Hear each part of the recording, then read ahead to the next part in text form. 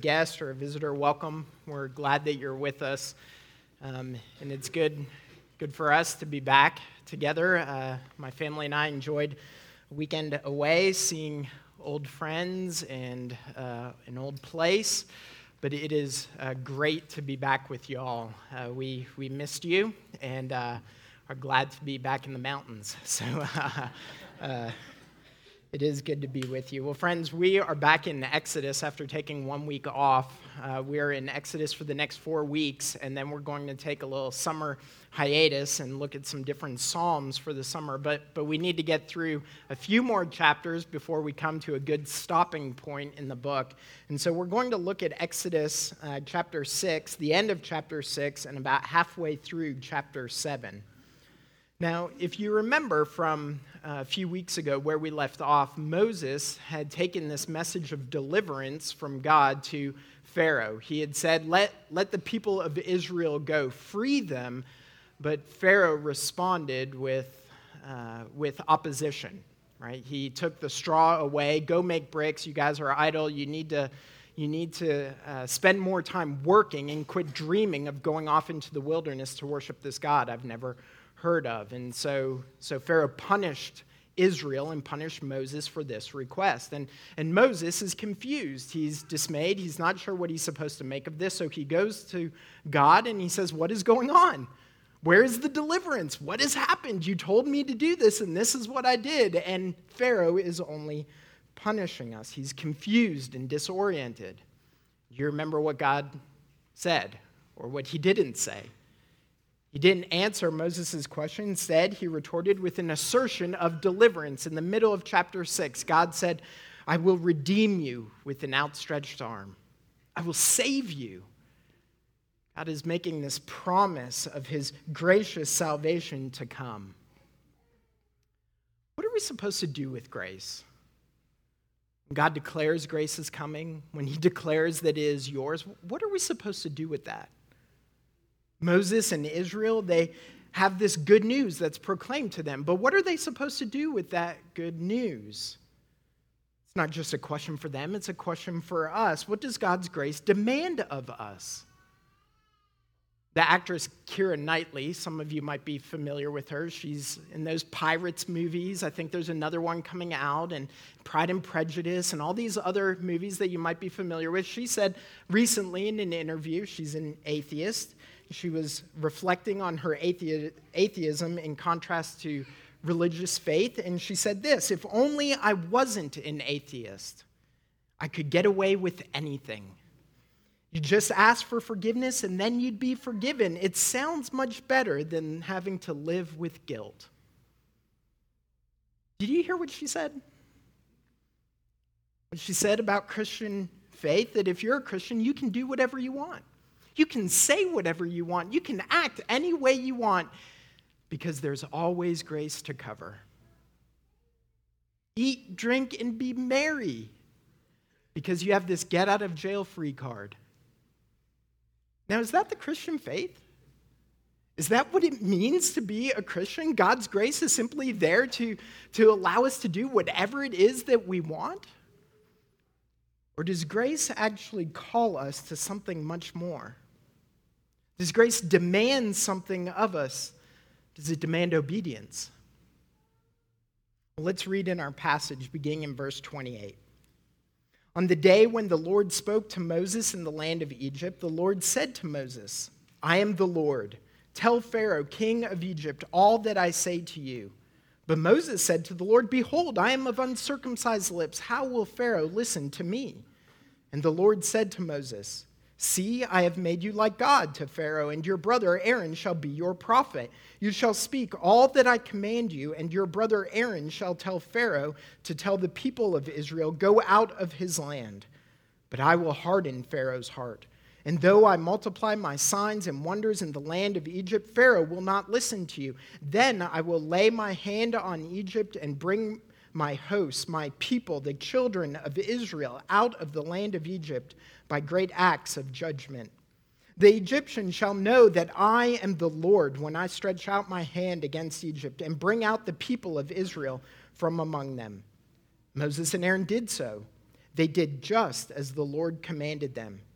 Now Moses was 80 years old and Aaron 83 years old when they spoke to Pharaoh. Then the Lord said to Moses and Aaron, when Pharaoh says to you, prove yourselves by working a miracle, then you shall say to Aaron, take your staff and cast it down before Pharaoh, that it may become a serpent. So Moses and Aaron went to Pharaoh and did just as the Lord commanded. Aaron cast down his staff before Pharaoh and his servants, and it became a serpent. Then Pharaoh summoned the wise men and the sorcerers, and they, the magicians of Egypt, also did the same by their secret arts. For each man cast down his staff, and they became serpents. But Aaron's staff swallowed up their staffs. Still, Pharaoh's heart was hardened, and he would not listen to them, as the Lord had said. Friends, this is the word of the Lord. Thanks be to God. So did you all hear God's call on Moses' life? Jumps right out at us. God declares, I'm going to deliver Israel.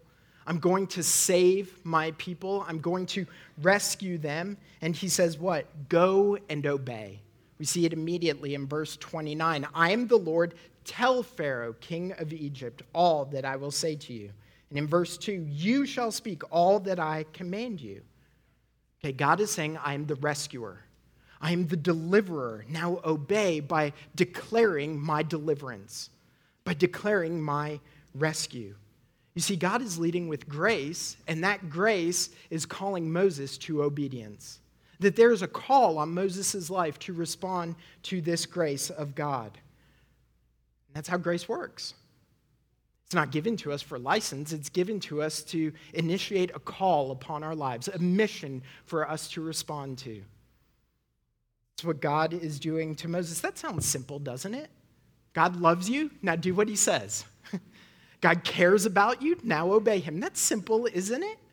I mean, it actually sounds very much like Tennyson's line from Charge of the Light Brigade, doesn't it?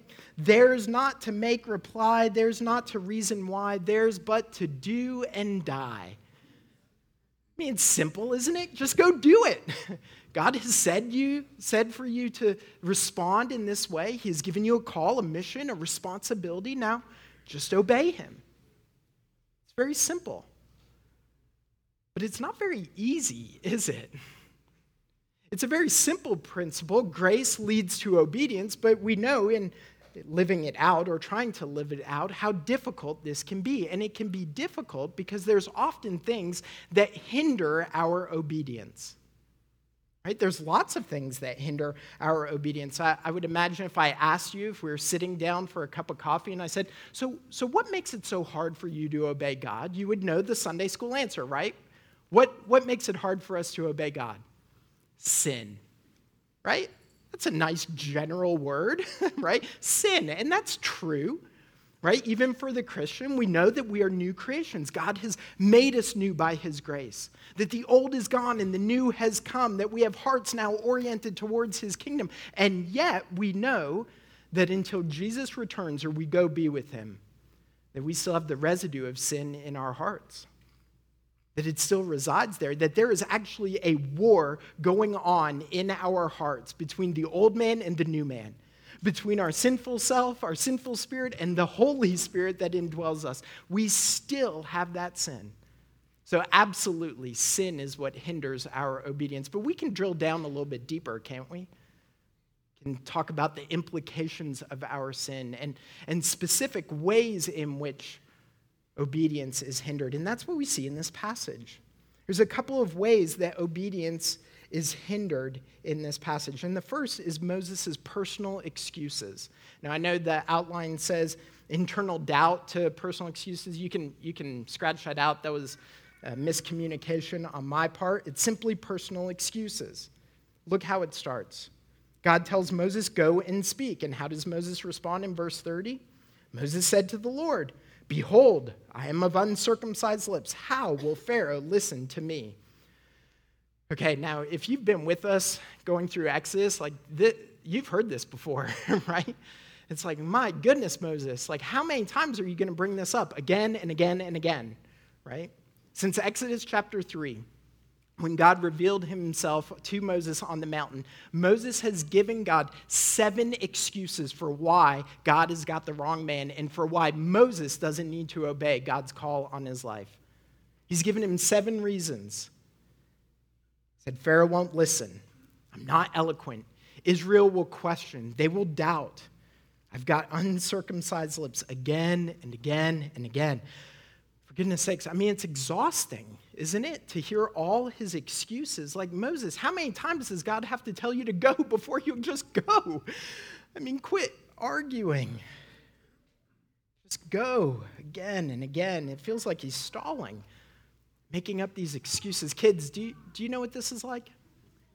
To stall? To make up excuses?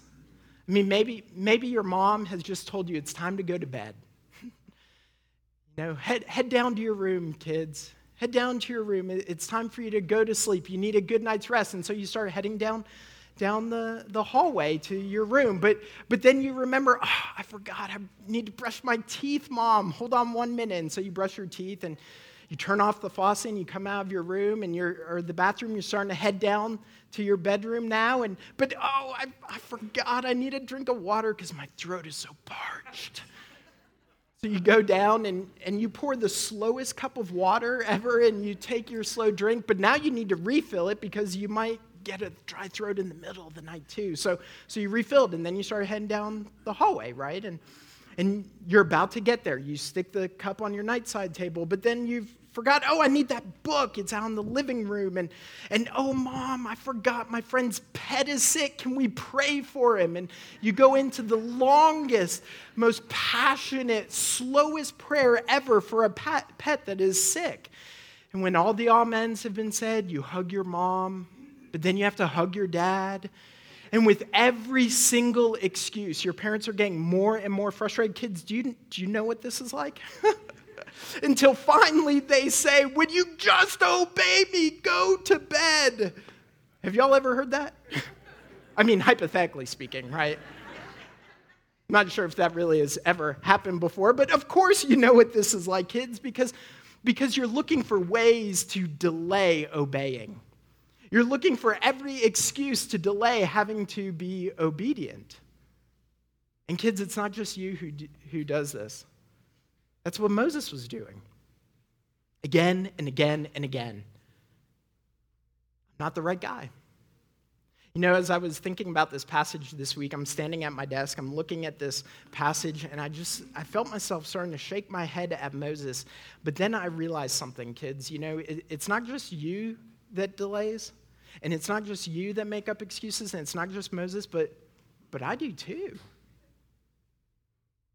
Like, as I started shaking my head at Moses, I realized I have a long list of excuses and repeated excuses.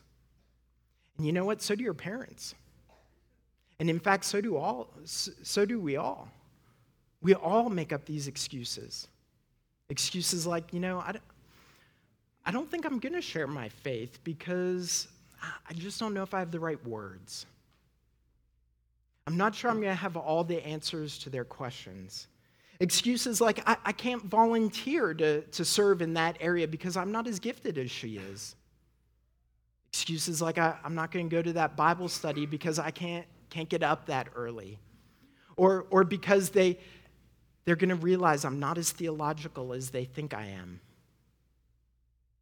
Or excuses like I'm too old, I'm too young, I'm single, I'm married, I have young kids, I have middle-aged kids, I have older kids, I have no kids, right? We have I don't know what your excuse is, but we have them. We have excuses just like Moses that hinder our obedience. We let personal excuses about abilities and opportunities and how God has made us to hinder our obedience. But it's not just personal excuses. It's also external obstacles. You see, that's what Moses was faced with as well. And he has the ultimate obstacle, Pharaoh, right? I mean, that is a big obstacle before him. Pharaoh, he knows the size of this obstacle in verse 29. How will Pharaoh listen to me? That's a good question. He is the king of Egypt, the most powerful man in the world, and he's going to listen to Moses? This is a massive obstacle, but it's made even worse. Look at verses 3 and 4. God says, go, proclaim deliverance to Pharaoh, say, let my people go. And then God says, but I will harden Pharaoh's heart. And though I multiply my sins and wonders in the land of Egypt, Pharaoh will not listen to you. Okay, think about that for a second. Moses has been given a job, and we know what success looks like, right? Deliverance. But God has said, you're not going to see it right away. In fact, you're going to go and proclaim deliverance to Pharaoh, and he's going to say, no, I'm going to harden his heart so that these words of deliverance will fall flat on his ears. It's kind of like in Jeremiah, when the people are in exile and God raises up the prophet Jeremiah to go and proclaim repentance, that they need to repent and return to the Lord. In chapter 7, God says to Jeremiah, you shall speak all these words to them, but they will not listen to you. You shall call to them, but they will not answer you. Think about if your boss said to you tomorrow, not tomorrow because it's Memorial Day, Tuesday, you go into the office and your boss says, I have got a very important task for you to do. This is what you need to do, and this is when you need to do it.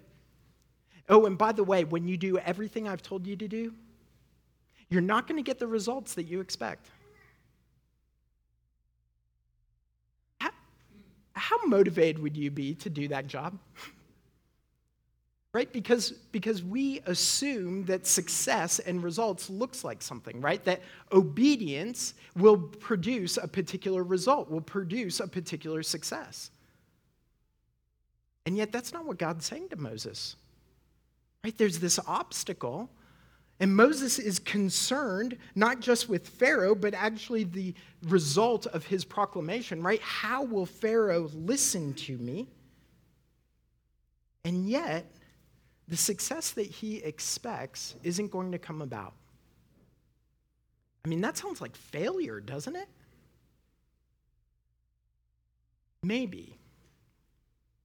Maybe our definition of success and what obedience looks like needs to be challenged. Maybe our understanding that obedience will always equal this particular result at this particular time, maybe we need to rethink that. Maybe in God's economy, success is actually determined more by simple, faithful obedience than what we think the result should be. Maybe. See, friends, the truth is that it's not our responsibility to produce these results. Our responsibility is simply to obey, to put aside the anxiety of tomorrow, the anxiety, the worry about what is going to come about by these decisions, by these actions, by these obedient responses. No, you see, we are called instead to simply obey with the responsibilities that God has given us, to the call that God has given us. Think about how freeing that is. Moses is concerned with how Pharaoh is going to respond, but he doesn't need to be concerned with it. Just go and preach, go and proclaim, go and tell, go and declare, go and obey. I will worry about the results. That's what God's saying. I mean, think about how freeing that is. Think about how freeing that is for whatever it is that God has called you to. Because that's what that means. It means we don't have to be anxious about tomorrow and about what the results of today's obedience will produce tomorrow. So think about proclaiming the gospel, sharing the good news with a friend. So many of us, we get burdened by the worry. What if they don't believe? What if they reject me? What if they don't hear this word and believe? But what's God saying? It's not your job to convert them. It's just your job to be faithful, to proclaim it, to tell them, to declare it. Students, I know it's summer or almost summer, so the idea of thinking about like college and jobs after college, and that, like, you don't want to think about those things, but you know that the anxiety of tomorrow is coming, right? It's out there. But here's the thing. You can't guarantee you'll get that into that school. That school that you want, you can't guarantee it. You can be faithful, you can be obedient, you can do everything you're supposed to do, and you can't guarantee it. And that job that you think is waiting for you after college, the one that you want, you can't guarantee it's going to be offered to you. And so obedience doesn't look like I do this and God will give me this result. Obedience simply looks like being faithful in the classroom, being faithful to your calling. Whatever it is, whether you're a student, whether it's sharing the gospel, whether it's a job that you want, whether it's the anxiety that we feel about what our kids are going to be like as adults, right? Do you all feel that anxiety? I have 3 children. Yes, you do, right? We feel that worry, that concern that if I don't do these things, then the result won't be what I desire it to be. But that's not our concern. God's saying, do not be anxious about tomorrow. We're only called to be faithful today, obedient today. That obstacle of tomorrow, we need to put it aside. Do you remember what Jesus said about tomorrow? He said, don't be anxious about, don't worry about, because it's going to take care of itself.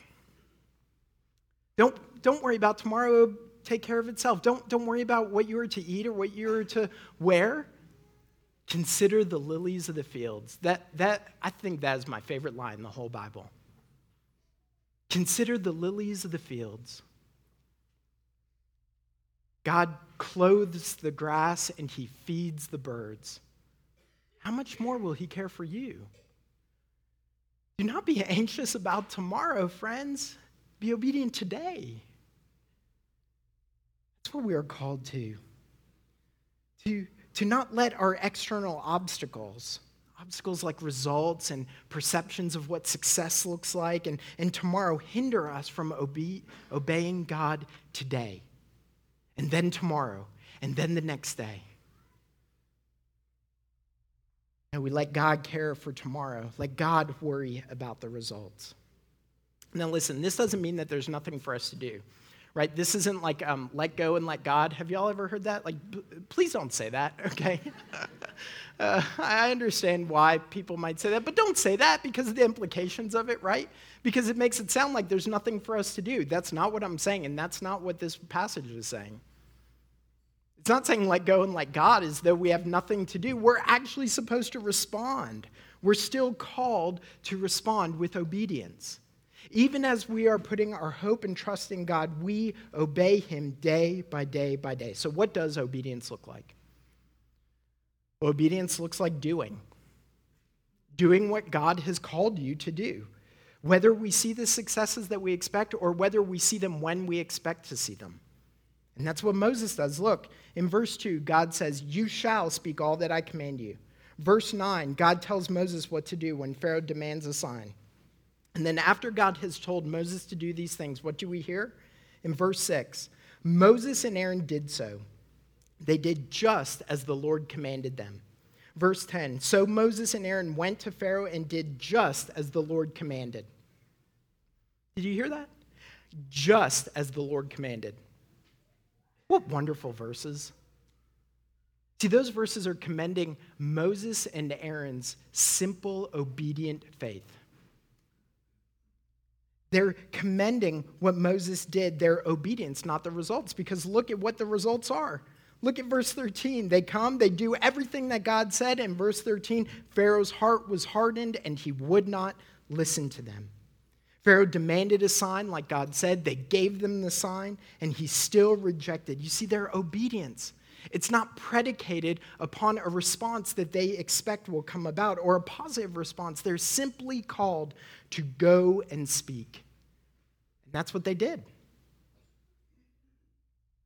Obedience is doing what God calls us to. But obedience is also trusting in the one who calls us. You see, that's the second part of obedience. It means doing, but it also means trusting. So why can we trust? Because God is greater than our obstacles. God's greater than our obstacles. He's greater than Pharaoh. We see it in this passage. Let's pick up the story in verse 10. So Moses and Aaron went to Pharaoh and did just as the Lord commanded. Aaron cast down his staff before Pharaoh and his servants, and it became a serpent. Then Pharaoh summoned the wise men and the sorcerers, and they the magicians of Egypt also did the same by their secret arts. Okay, now, before we go on, let me just say there is a little bit of debate and discussion about what is going on here. Like, were the magicians of Egypt, were they really able to take staves and turn them into snakes through some sort of demonic power or dark art, something like that? Or, because of the language of magician and dark arts, is this kind of more akin to a modern-day illusionist? So they really did have a staff, but through tricks of mirrors. They probably didn't have mirrors, but some sort of sleight of hand. Were they able to hide the staff and bring out these other serpents? So there is some debate about this. But regardless, the point is there's snakes. And there's lots of them, right? There's plural. It's more than one. Okay, so there's these snakes. They're slithering around. We have Aaron's snake from his staff, and what happens? Verse 12. But Aaron's staff swallowed up their staffs. Okay, we just read over that, but think about how cool that would have been. Right? Like, that would have been awesome to watch all these snakes slithering around, right? Venomous, poisonous snakes, right? They're ready to strike, but there's this one snake that comes and he engulfs. He's eating these other snakes. Like, this is a little boy's dream, right? Like, this would be so fun to watch. But it's not just a declaration of power, right? It's not just God showing that he is stronger than Pharaoh. It's not God just showing that he has the power to bring about the serpent. It's showing that God has authority that is greater than Pharaoh. Because you remember from a few weeks ago, we talked about the significance of the snake in Egypt. Remember, the snake was a sign of Pharaoh's authority and of Egypt's power. And it was on the crown that Pharaoh wore. And a few weeks ago, God turned Moses' staff into a snake to show Moses that he had greater authority than Pharaoh. But now, God is showing Pharaoh that he has greater authority than him. God is declaring in this act, when his snake engulfs the others, that there is no other authority in heaven or on earth that is greater than God. That's what he's declaring. That the power that Egypt has is nothing in comparison to God's power. That's why we can trust him. That massive obstacle before Moses is nothing compared to the Lord. We can trust him. Now, I want you to think about this for a second. Because even in the midst of all this, Pharaoh didn't trust God. He didn't say, okay, away you go, Israel. Right? They actually met with further resistance. So what would we expect, knowing what we know about Moses, what would we expect Moses to do in this moment? He's come up against resistance. What's he done every other time there's been resistance? God, what is going on? Like, where are you? Right? That's what we're expecting, because every other time that's what he's done. He's gone to the Lord and he said, where are you? And I don't understand this. And you said that you're going to deliver your people, but where is deliverance? But look, Moses doesn't do that. Did you notice that? He doesn't do that. He doesn't come back to the Lord and he doesn't question him. In fact, that objection in verse 30 of chapter 6, that is the last time Moses objects till after chapter 13. So next week, we're going to look at the plagues. We're going to take like 4 chapters. Well, it's about 4 chapters. We're going to look at all the plagues next week. It's going to be a really long, no, I'm just kidding. It's not going to be that long. We're going to reduce it down. But in every one of those plagues, we know what happens, right?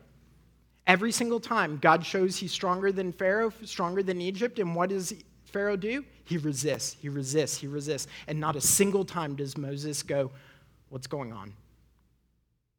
He doesn't question. You see, it is a subtle way of reflecting that a transformation has happened in Moses' life.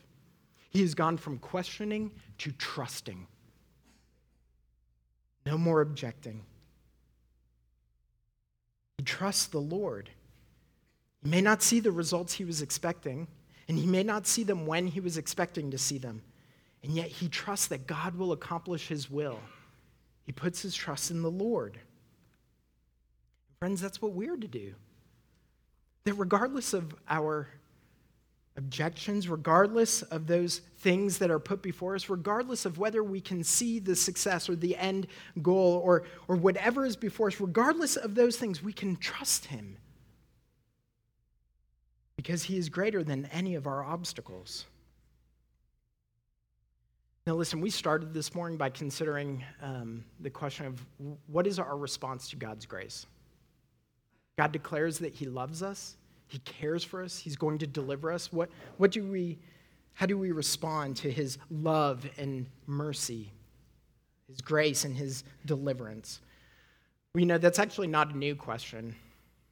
And it's not just a question that's posed by atheists contrasting their atheism with Christianity.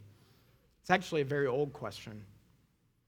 The story is told that John Bunyan, the great Puritan who wrote Pilgrim's Progress, he was imprisoned for his faith. He was in jail for proclaiming the gospel.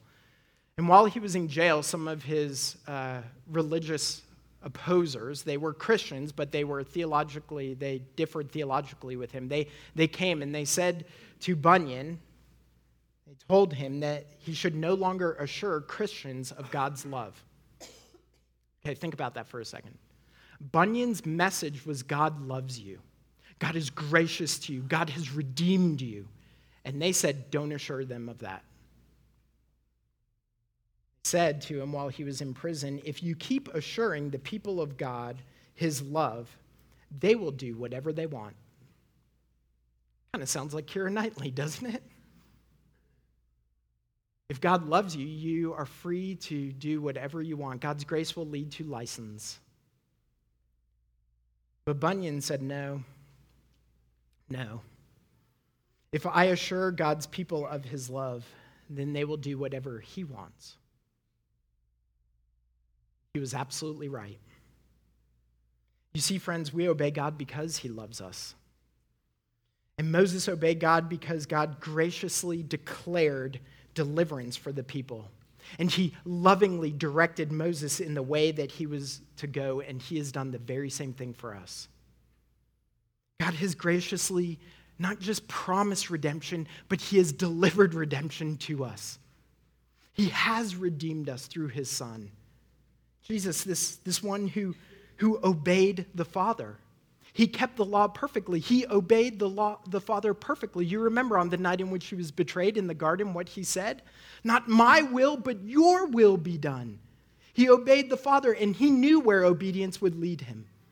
He knew that it would lead to the cross and to his death and ultimately to resurrection. He knew where obedience would lead to the point of death, even death on the cross and taking our sin on himself, and he obeyed. And why did he do that? So that we would know God's love and grace. And y'all, that is why we obey him.